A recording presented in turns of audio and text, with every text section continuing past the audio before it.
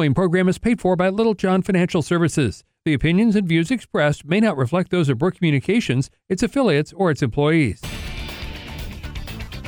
This is KQEN Local Talk at 4. Every weekday, News Radio 1240 KQEN brings you local information at 4 o'clock. Now, True Wealth, presented by Little John Financial Services. Here are David Littlejohn and Katie Shook with True Wealth on News Radio 1240 KQEN. All right, still in search of our very own theme song. It's only been however many years, but hey. Who's counting? Who's counting, right? Welcome to the True Wealth Show. Dave Littlejohn in studio with me as always. Katie Shook. And happy to join. Happy to have you. On this wonderfully miserable, rainy Tuesday. It's not very attractive out there. Although, can I tell you, I checked the weather. So I am traveling this weekend to California to visit family. And I checked the weather. It's 97 degrees down there. How does that make you feel? Like I'm not going to pack the right clothes. Exactly. Like I'm going to be too hot. How it made me feel was, crap, my legs are a little white right now. Yeah. Oh, I've seen you do these trips before. They won't stay white. No, they'll go to Resort Red. Exactly. That I swear. It hurts to wear pants red. I'm gonna make a foundation color, makeup color that's called Resort Red because there's plenty of white people that have gone down and gotten burnt, and Yes. they all come back Resort Red. And I have to say, you resemble that remark. Less than you. I mean, True. I thought I was pale. No. Until I met Katie, and like fair is a really an understated term. But it's not. The sad part is it's not even like the cute fair where it's like the Snow White fair complexion. It's just, no, I'm white, and then I have freckles, and then I burn. Like it's not. Yes. It's not even fun. I know, but The three stages of pain, right? I looked at Sophie and I was like, I probably should put some self tanner on. She's like, Mom, you have any? Because you should. I was like, oh, I got burned by an 8-year-old. That's awesome. Yeah. True wealth moment right there, right? Burned by your own Yeah. child. See what you've done. You've made this. I know. It is. So it's, yeah. And it's also Taco Tuesday because we were talking about tacos. Yeah. And look, here's the thing about pale complexions. You're very good at synthesizing vitamin D. Oh, is Okay? that what? So your European ancestry is paying off here. Oh, okay. Let's go with that one. All right. Yeah. Because who doesn't need more vitamin D, right? I know. I will make sure to take my sunscreen and behave. Although it's my whole plans for what I thought I was going to wear to Disneyland have now changed. So, See, here's the real truth. It's like, well, I'm going to go down to California and I might actually, chase mice. yeah. So I got to do a shopping spree? Wait, what? That's okay. I don't mind. Darn. Pack their own clothes. Time to go shopping. So, Anyways. all right. Well, look, we've been discussing what it is that we need to discuss. And as you know, we cover a broad array of topics on this show. And there's been one of them that has been sort of running through my brain a lot lately because there's been all of this very recent industry change, and it's calling things into question in an interesting way. As some of our listeners may know, it's been a couple of weeks now, but there was a big announcement that came first from Schwab. Charles Schwab, Right. they're a custodian, if you're unfamiliar with what that means. That doesn't mean they clean things. Right. It's not the custodian. Think of it as a custodian is a caretaker or a keeping thereof. Okay. So they're okay. So a caretaker, if you think about custodian is different than a janitor. right. Okay. The custodian has more significant duties. They typically have keys and other responsibilities that comes with the position, but they're the caretaker. Right. So in the investment world, a custodian is also a caretaker. But in this case, think of custodian as in custody. Right. So they not possess. They have your money. Like you've entrusted them with your money and all the record keeping. Yeah, they're the holder of the money, right? Right. When you go to a bank is a custodian. Right. Right. My checking account at a bank Is the custody bank at a has the custody of the funds. They're actually in possession of them, and then they accept instructions from me for what to do with it. Right. Right. And the instructions are formalized in the form of, okay, well, you come into the branch and you can request money. You can request us electronically move it to another institution. You can use a debit style card that is linked to the account that will give instructions for party-to-party transfer of funds, or you can write checks. Right. And that's pretty much the options. Right. And they're all or I guess maybe wiring money, right? So there's your sort of 5 options that come with a standard banking relationship. Those are similar options to what come from an investment custodial relationship as well. But then there's more, right? You add to it. There's additional layers that come with an investment custodian because you can buy things besides cash, right? Banks deal in cash. right. So everything is cash or interest earned on cash. Right. But Right. it's still all cash. Because the certificate of deposit is still Cash. cash, Yeah, right? it's a It's loan. not like, hey, you know what? I'm going to take in gold coins to my bank. You know what they're going to tell you? Either we can sell those, get cash, and put it in your account for you. Or you can stick them in your safe Yeah, your deposit safe box. deposit box, but all you we're- still own them. Right? We're just Holding acting them as a for you. closet. You know, that's Yeah. what we are. We're just a very secure closet. If you want to put things in, Hey, a I safety have one of those deposit very box. secure closets. Yeah. Well, you've got the custodian bank limitation of cash, but the investment limitation is not cash. You can go out and buy other things and then hold title to those things, if you will, in your account. So right. if So you- stocks, bonds, mutual funds, all sorts of things. right. Also Derivatives. affectionately known as securities. Sure. Securities, fixed income instruments, even alternative investments. There can be private holdings, all kinds of interesting things that are sort of tracked from this one spot. So you get your account, and your account gives you your inventory, and you see the value of your inventory and the total value of everything usually at the bottom of the page. Right. And they're the record keeper. Right. Right. Like they've. And the record keeper is exactly like it sounds. They simply keep track of everything you own and what it's worth. Right. That's record keeping. And they keep track of when things come and go. Right. Why do we care? Cost basis. Correct, which means Which means I need to know whether or not how much I paid for it. yes. And then how much I sold it for. And Yes. whether or not I made money or lost money or broke even.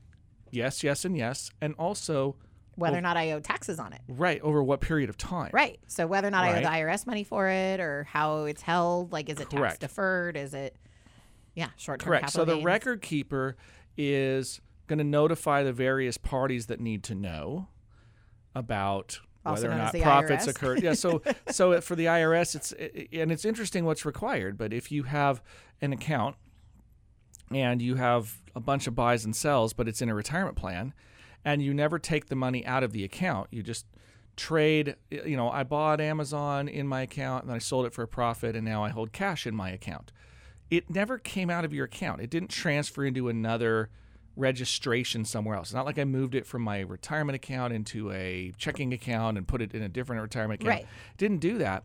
There's really nothing material to report to the IRS because the retirement account, is still holding it tax deferred. yeah, and it's the deferral part, right? It sort of says, well, the activity in this account, unless it's really special activity, and usually that means loans are associated with it, that activity doesn't matter until you take the money out. Yeah. We care when it matters to us. Right. So the IRS cares when they're supposed to get their So portion they of the care pie. when you take the money out and how old you are. Right. Because That's that's how when they they care. determine taxes. Right. And so when they're considering taxes and they're doing the calculations, that's when it's important to them. But on a brokerage account or an individual account or joint Yeah, account, that's a non-retirement. It's the same account, but their reporting requirements or the record keeping and who gets to know what about it is different. well, there's no protective layer, right? It's not tax deferred, so it's now taxable money. Yes, so everything is sort of taxed as it occurs. Right. So then they need to know whether or not you've held it for less than a year or more than a year. Now, this, by the way, is one of those really important concepts that everybody needs to latch away because there's this real interesting concept about wealth tax right now that's being discussed politically. I'm not here to pick Yeah. a side, but I am here to remind you that the 1%, right, the ultra wealthy, or even the 0.1% in this country, the vast majority of their wealth is typically tied up in things that are not highly liquid. You know, we've talked about Bill Gates owns a lot of Microsoft stock, or how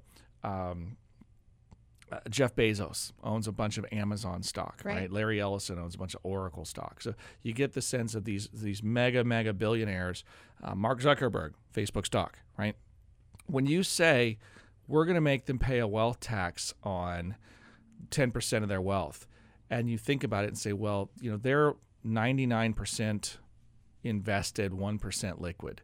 So a wealth tax on 10% of their wealth that exceeds 1% of their liquidity forces them to sell assets in order to pay the taxes. Which can potentially flood the market, drive Right. the price down. It could cause a lot of volatility Yes, in and- the and- actual company itself. And the unintended consequences, it damages everybody that has retirement accounts and investments like mutual funds and pensions that own these stocks Right. that are huge, high-value stocks, just giant market capitalization rates, and so So lots you and lots don't of people just hurt own them. You actually hurt everybody that owns a piece of the pie. Right, that's the And there's a unintended lot consequence. of pieces. There's a And lot of so pie holders. It's not a political statement. It's a mechanical economic one about folks need to be aware that, first of all, I don't think there's any real intention of follow through on this. I think it's just a way of dividing up voters. I think that most of the politicians know that it's a pipe dream to say something like that. I mean, So we've talked about wealth and the concept of wealth Mm-hmm. on the show, and I bring up my personal testimony quite a bit because I do foster care, and I remember there was a parent who said to me, "Well, you're rich, you don't understand." Now, I don't view myself as rich by all means. Now, I realize I'm not in the 1% of the the United States that's ultra uber rich, but be careful about where you're setting that benchmark. Right? Because it moves for everybody. And I think when we think about millionaires and billionaires, we don't realize that they're not compensated again in the ways that the general public is compensated, right? Like they don't have a W-2 income necessarily. They may get compensated in other ways. They have a lot less liquid worth. And so I think we do need to be aware of that. And I didn't want to turn this into a long discussion about those elements and how taxes work, but it's this reminder the custodian's tracking it anyway. But you're right, for the ultra high net worth, there can be real unintended consequences to taxing things that are currently illiquid. Right. We could have another long discussion about how some of that very policy is what led to the financial collapse of 2008.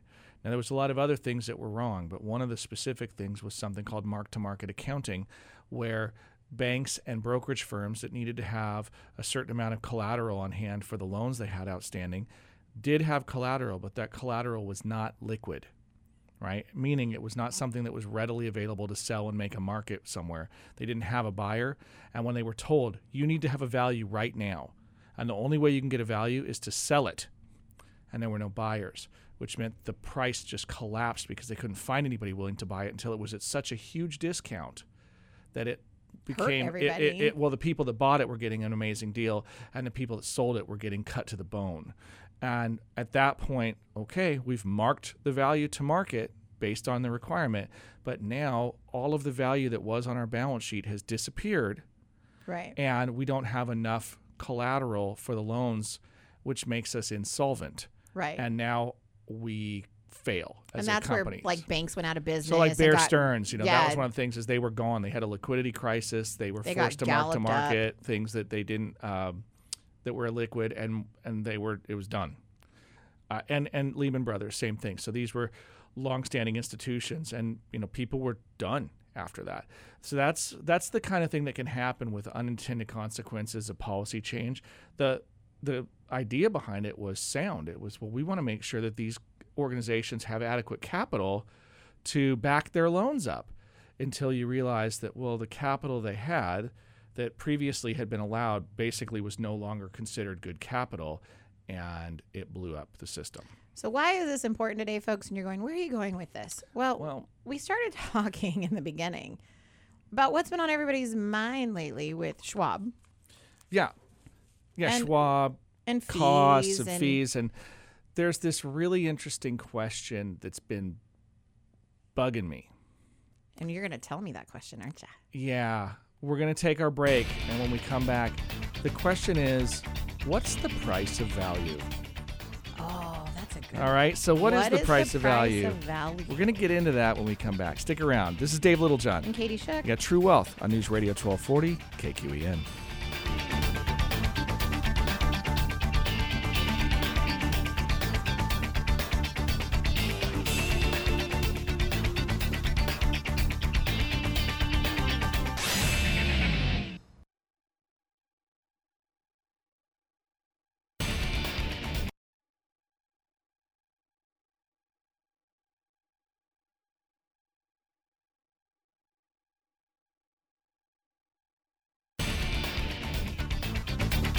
This is KQEN Local Talk at 4 on News Radio 1240 KQEN.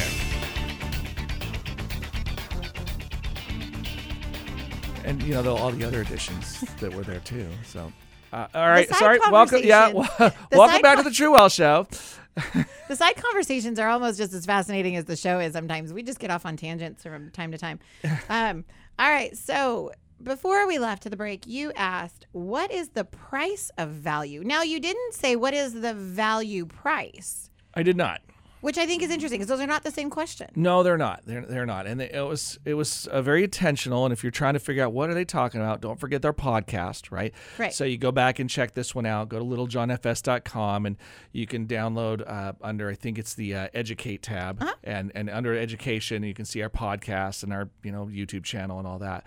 But you can go grab this thing and you can pull it out of iTunes or wherever you need to. Just look up the True Wealth Show from Little John Financial. But the price of value. Okay. The price of value. Okay. So if I have an item and I want to determine its value, how should I do that? Okay. Well, is that what we're trying to figure out? In a sense, this is the fun thing about the financial world. Okay. Value has multiple meanings. Kind of like risk has multiple meanings. They're these homonyms. It's context. You have to put it in the context. Yeah. So, two words sound the same, have different meanings. Homonym. So value is, who knew that value was a homonym?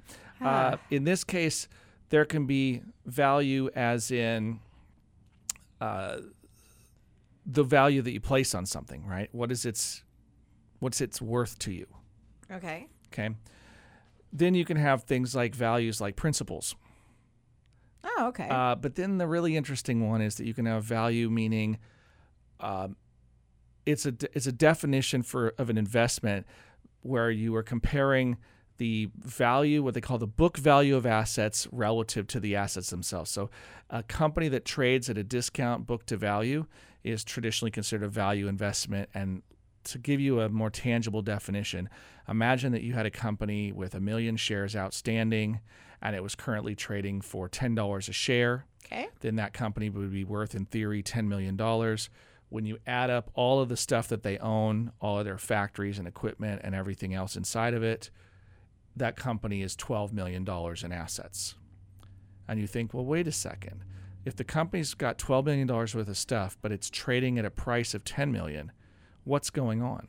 Well, it's a discount of discounted price of book to value, right? So the book price is $12 million. Is lower than the actual value of the intrinsic assets. Oh, got it. Okay, so the book value would be $10 million, but the actual value is 12. Right. So if you've got this discount book to value, then you're saying, well, what causes a company to have this circumstance? It is theoretically there's a bad risk going on. Right? Something's out of whack where a company is trading for less than the value of its assets.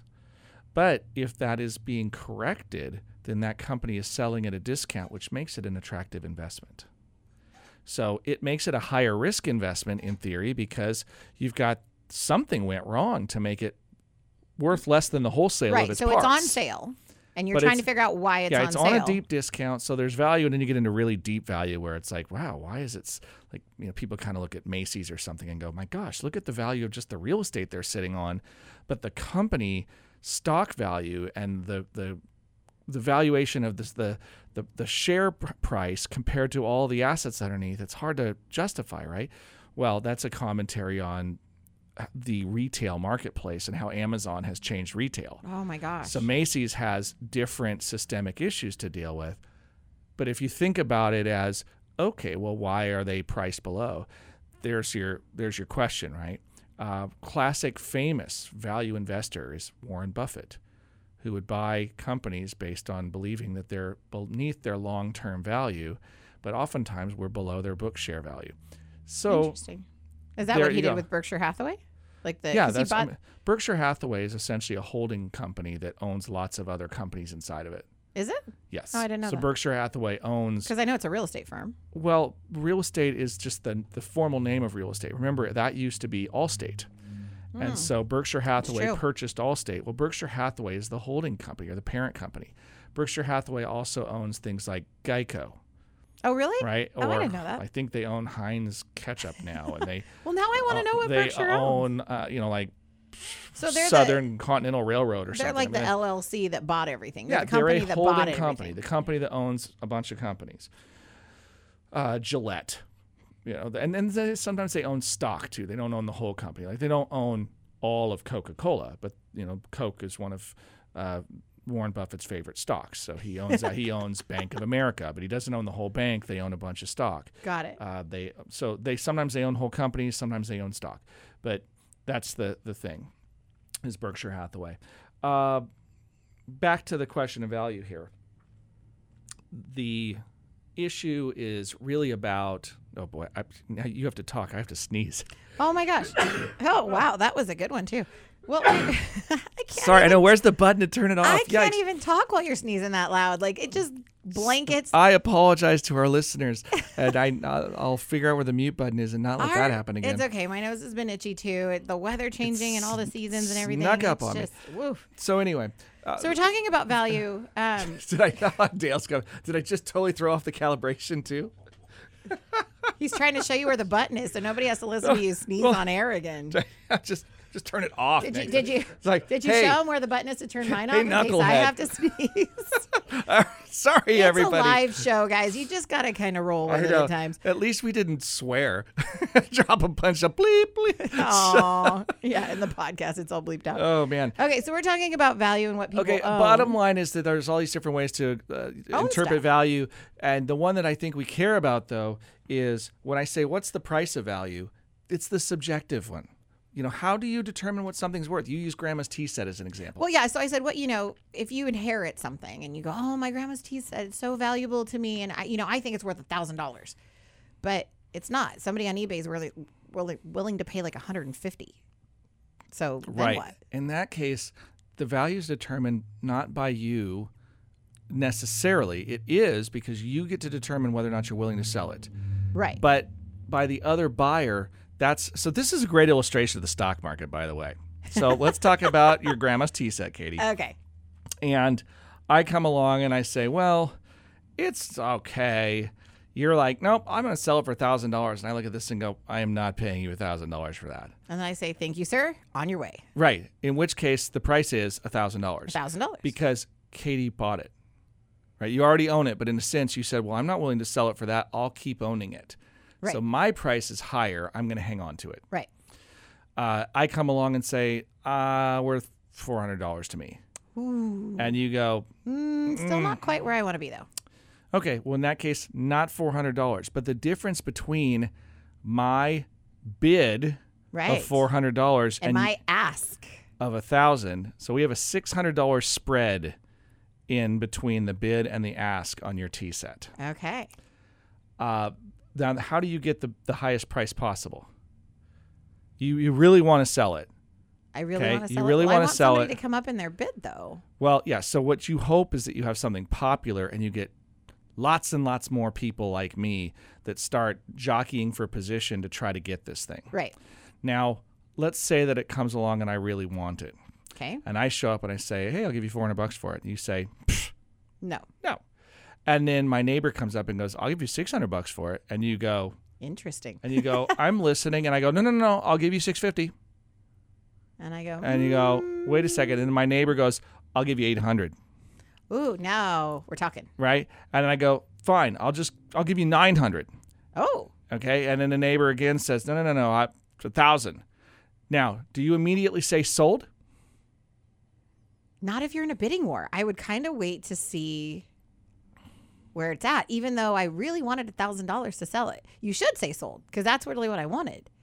But if you're pegging each other up, I might wait and let this ride out a little bit and see where it goes. Yeah, see that? You could see the instinct on this one. Now let's pretend that you don't know who the players are. All you know is that you have an electronic screen where the highest current bid is what you see. Now, in theory, you might be able to see an order book and you could see how many people underneath the highest bid existed. So if the highest bid disappeared, who's next in line and what are they willing to pay? So in the way I operate, so me personally, if I own the tea set and I said it's worth $1,000 and you came to me and said, I want to pay $1,000, but I knew the guy behind you said $950, right? Mm-hmm. I would be willing to ride it out a little longer to see if it goes up more. Now, if it doesn't, in my head, everybody disappears and you're stuck with the T-set. And worst case scenario. Right. No, I was going to say, well, if I don't get the $1,000, then $950 still looks good. So yeah, which could even happen. if I lose the top bidder, I might be okay with the second bidder too. But see, to ride it out. Now here's the next thing to complicate this, because this is how markets work. Katie doesn't have the only T-set. Oh. Okay. Somebody else pops up in the middle of the bidding. Not just somebody else, but now we have 5,000 people that have the same T-set on eBay. Oh, okay. That crushed me. Yeah. And there's 10 of us that want to buy them. Oh, the market's flooded now. Market's flooded, and somebody's willing to put low bid, no reserve, and I bid a $35 bid. And you got it. And I could get it, right? So my $1,000 T-set's not worth $1,000. Your $1,000 T-set, at least, last offer was $35, and it actually posted. It actually sold for that. So, in the way the stock market works, they would publish the last sale, and that would be the current closing price. Then you'd see the bid and the ask from there, but you'd know what the last confirmation was. That would be hard. So this is how markets sort of work in real life. It does. And actually so let's move away from the T-set for a minute. This is actually what happens in real estate, right? So you have kind of what the seller's asking and what the buyer is willing to pay, right? So you have the bid and the ask. Mm-hmm. But what ends up happening is there can be a foreclosure or something in the area that sells for a significant discount, and all of a sudden can devalue what's on the market a little bit around it, because they go, well, the last house sold was this one. So you're falling into a little bit of a trap, in my opinion. Okay. And that is because real estate markets, the way people try to determine price is by using comparable sales. Right. So if there's a foreclosure, the perception is that devalues the properties in the area, because on a relative basis, it now means that somebody else was able to purchase for a lower price, which means everybody else should be able to purchase for a lower price. However, if that foreclosure is an anomaly and nobody else is willing to sell, and then one house comes up, and that's the only one, and lots of people want to be in the area, the price doesn't suffer. True. Okay, because it still comes down to supply and demand. The higher the demand for an item, right, versus the supply. When there's 5,000 T-sets and 10 bidders, the T-set is very low value. When there's 10 T-sets and 5,000 bidders, the T-set has a much higher value. There you go. Because now you have lots of people competing. This feels like economics 101 in high school. Well, it truthfully is. Supply and demand is what determines the price. So let's get back now to this price of value, right? What's the price of value? Okay, what is the price of value?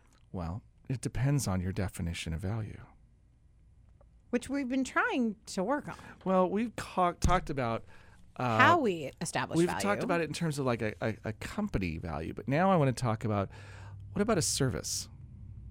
Oh, okay, that's a good one. So how do we know whether or not we're getting value in service? We're going to cover that, but we do have to take our next break.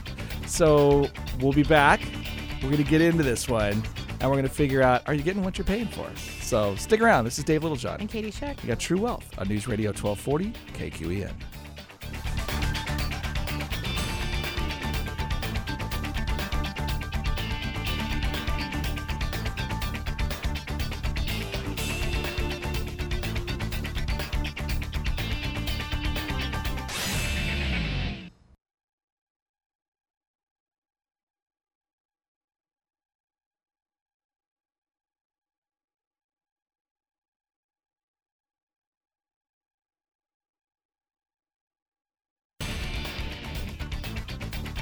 This is KQEN Local Talk at 4 on News Radio 1240 KQEN.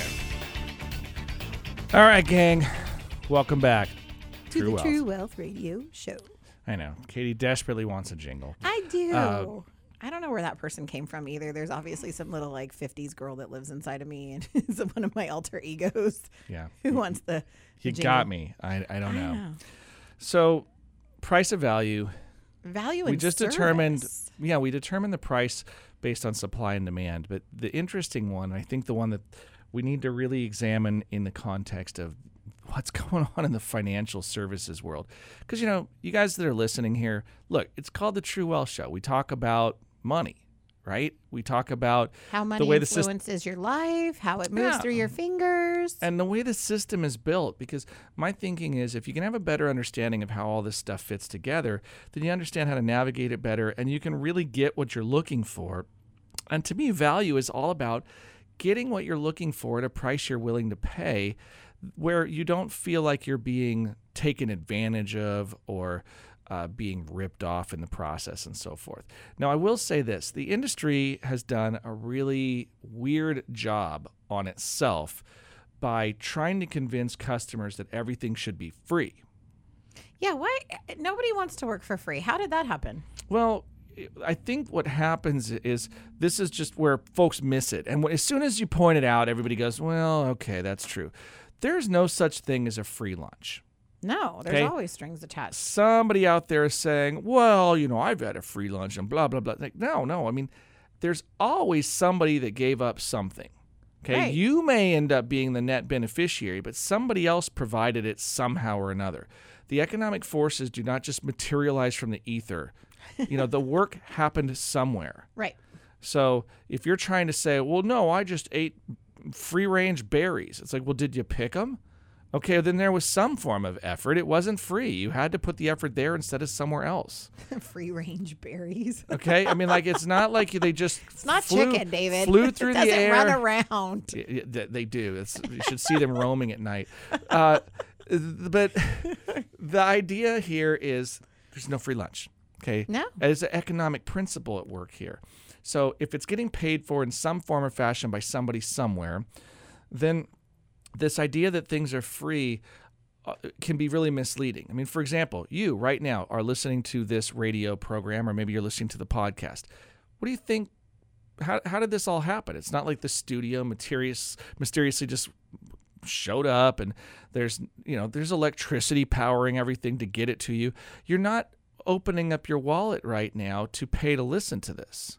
No, but all the sponsors and all the advertisers are opening their wallet to pay for it because they want market share of your ear. Exactly. Lots of people have said, we will pay because we want to rent your ears or your eyes. There you go. They want you to hear what's going on in the chance that there is a message associated. I mean, heck, at the very beginning of this program, it says the following is a paid presentation, blah, blah, blah.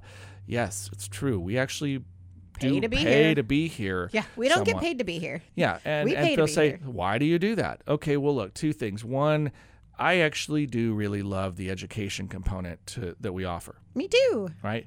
So that part means a lot. But it's not lost on us that if we provide a good quality service, and at some point you're out there listening and you think, I might need an advisor. Maybe I should call them. I could use some help, and these people seem like they're pretty genuine folks. Right. Yeah, that's sort of the idea, is this really long, slow, steady game of we do it because we want the community to benefit, and we indirectly benefit anyway. What happens is if you're super successful and do a really good job, eventually your time's going to get so filled up that you're going to have to make a decision about, I can't change my own oil anymore. I need help. I need to get people. And then we're kind of going, well, hey, if you need people, we know people, right? We are people. So we are your people. That's the story. So it's not free. No, and I had asked you when Schwab made that announcement, I was like, what's the catch? Right. I mean, I flat out looked at David and said, that doesn't sound right. What's the catch? Like, I was super skeptical about and rightfully that announcement. so. But Schwab made a very tactical decision. And if you remember, Charles Schwab is a custodian. We started out the program describing what that means. And so many investors hold their investments in accounts at Charles Schwab. Right.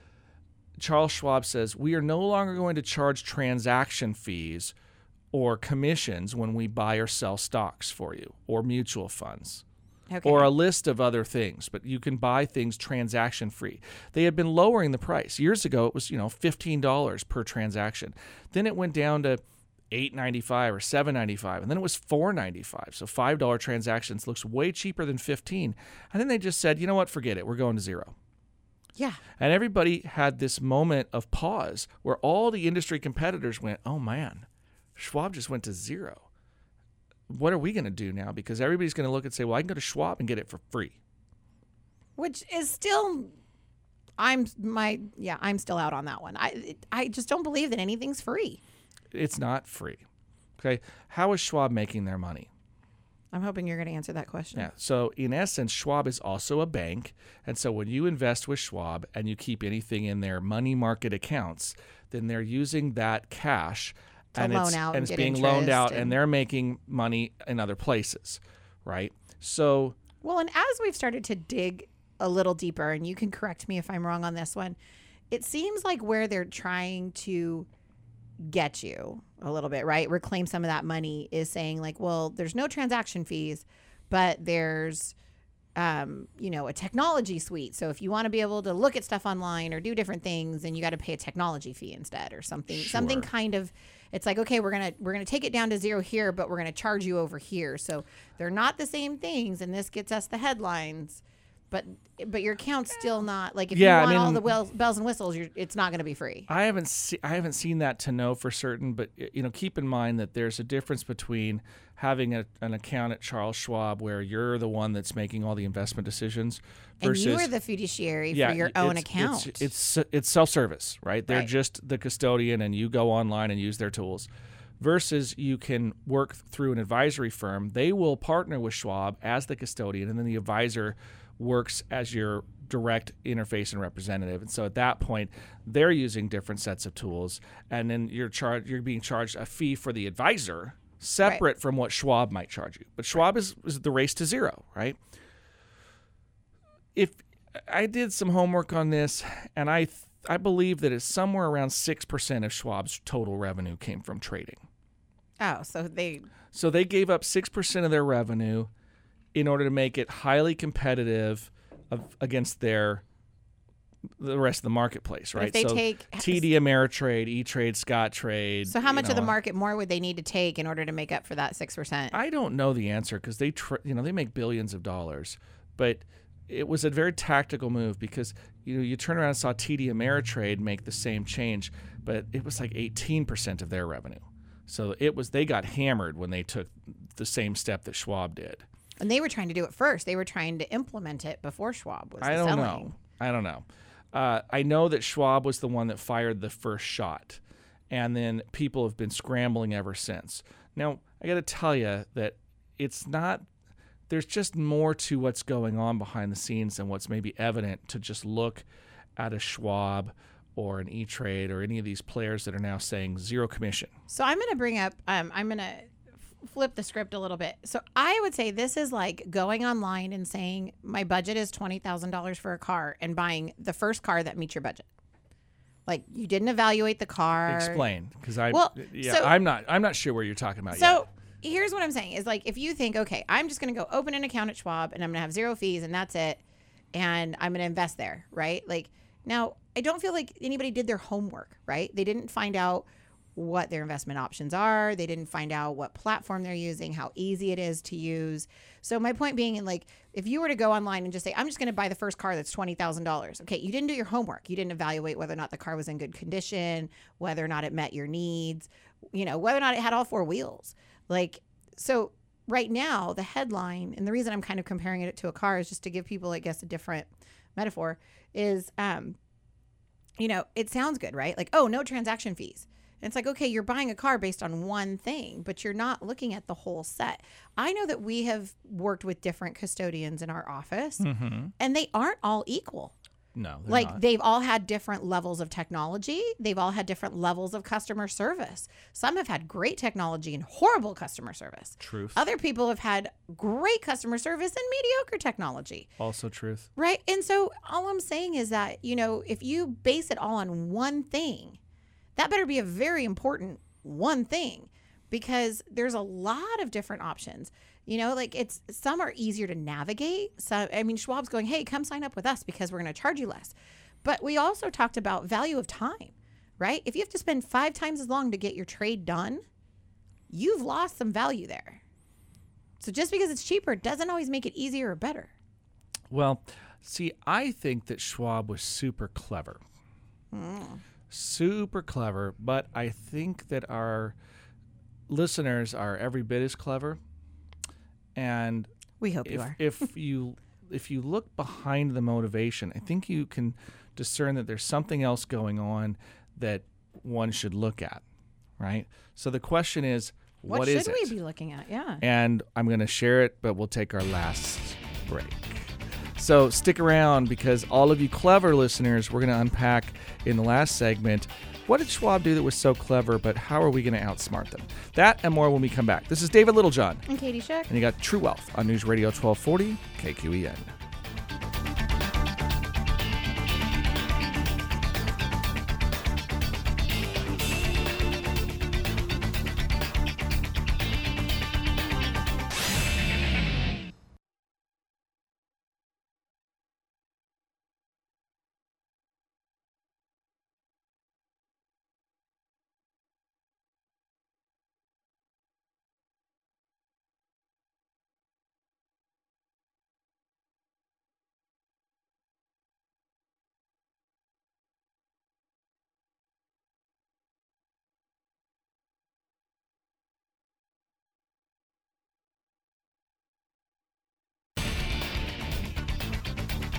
This is KQEN Local Talk at 4 on News Radio 1240 KQEN. All right, gang, home stretch of the True Wealth Show. And if you were just joining us, podcast at littlejohnfs.com, also on iTunes. It's on Blueberry. It's a number of places. You can find it out there. Look for the True Wealth Show from Little John Financial. There you go. We're discussing the price of value. Yes, the price of value. And for all of you just joining, but I know you listeners that were here at the break, here's the thing that's, I think you guys are clever and I think you're smart. Right. Okay, because all of our listeners are smart. If you're not listening to this show, you're dumb. Oh, wait. That's a blanket statement. Okay. Because if you're not listening, you never heard me say that. Anyway, if you think about this, Schwab, I think, was really clever. Oh, they were super clever. When they moved to zero, marketing. They sacrificed some revenue, and their stock price paid for it in the short term. But they understood that by doing that, they forced everybody else to accelerate their time frame to get rid of commission costs. That was a major revenue source for other firms, and so they took revenue out of the pot, and they didn't hurt themselves very much in the process, and now they can market more, and they're going to capture more market share. More people will say, maybe I should move to Schwab because, look, there's zero trading costs. Right. You know, and so TD and everybody else followed suit, but they just stripped a bunch of revenue out, so now they're not going to have the same resources for marketing and technology development and so forth. So it was really a clever move. But I think our listeners are smarter than that. Okay.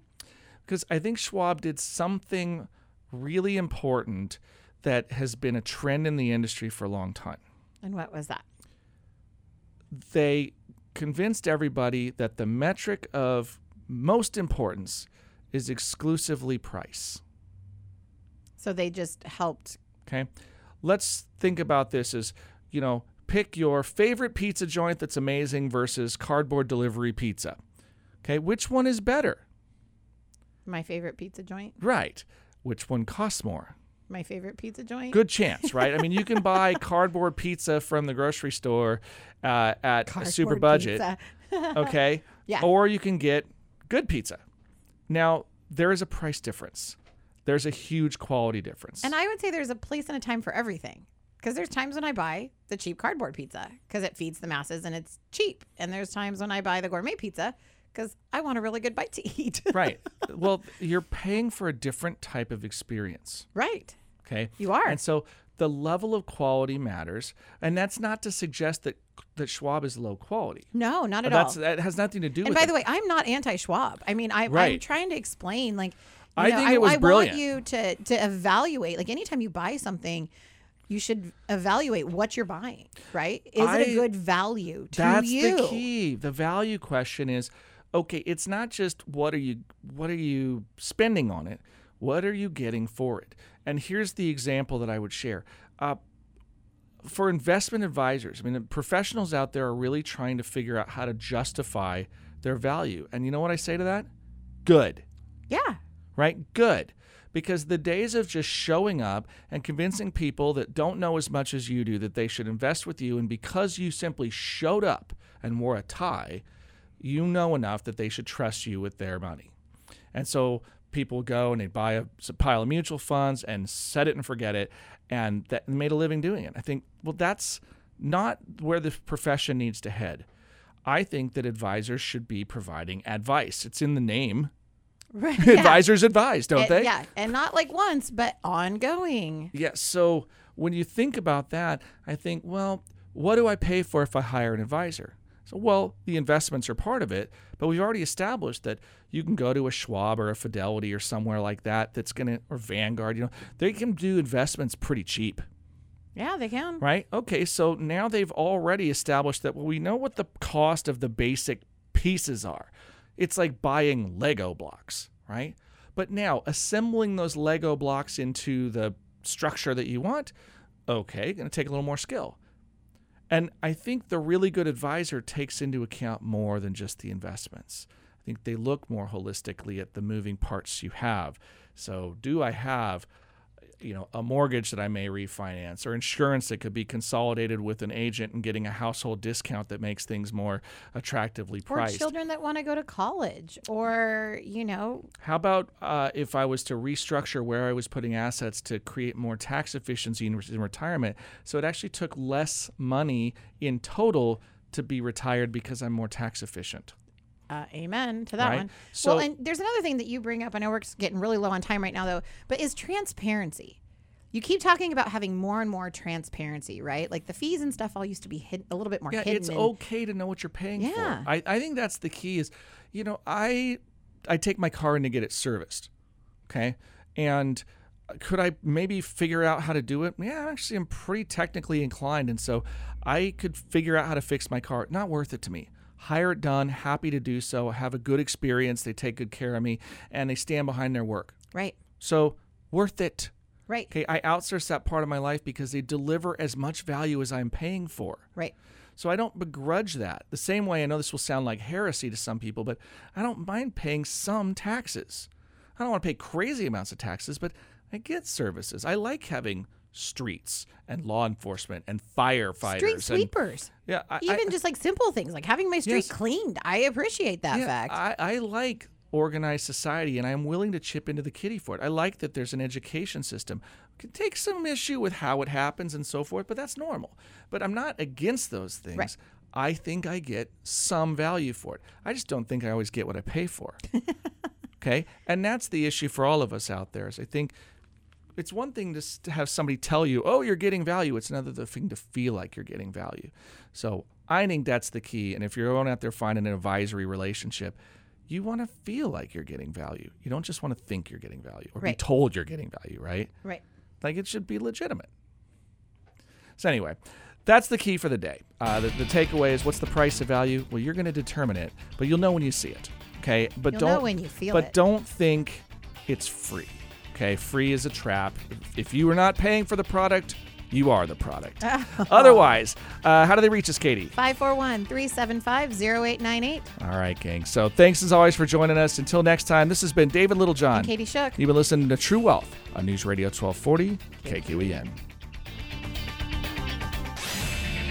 The preceding program was paid for by Little John Financial Services. The opinions and views expressed may not reflect those of Brook Communications, its affiliates, or its employees.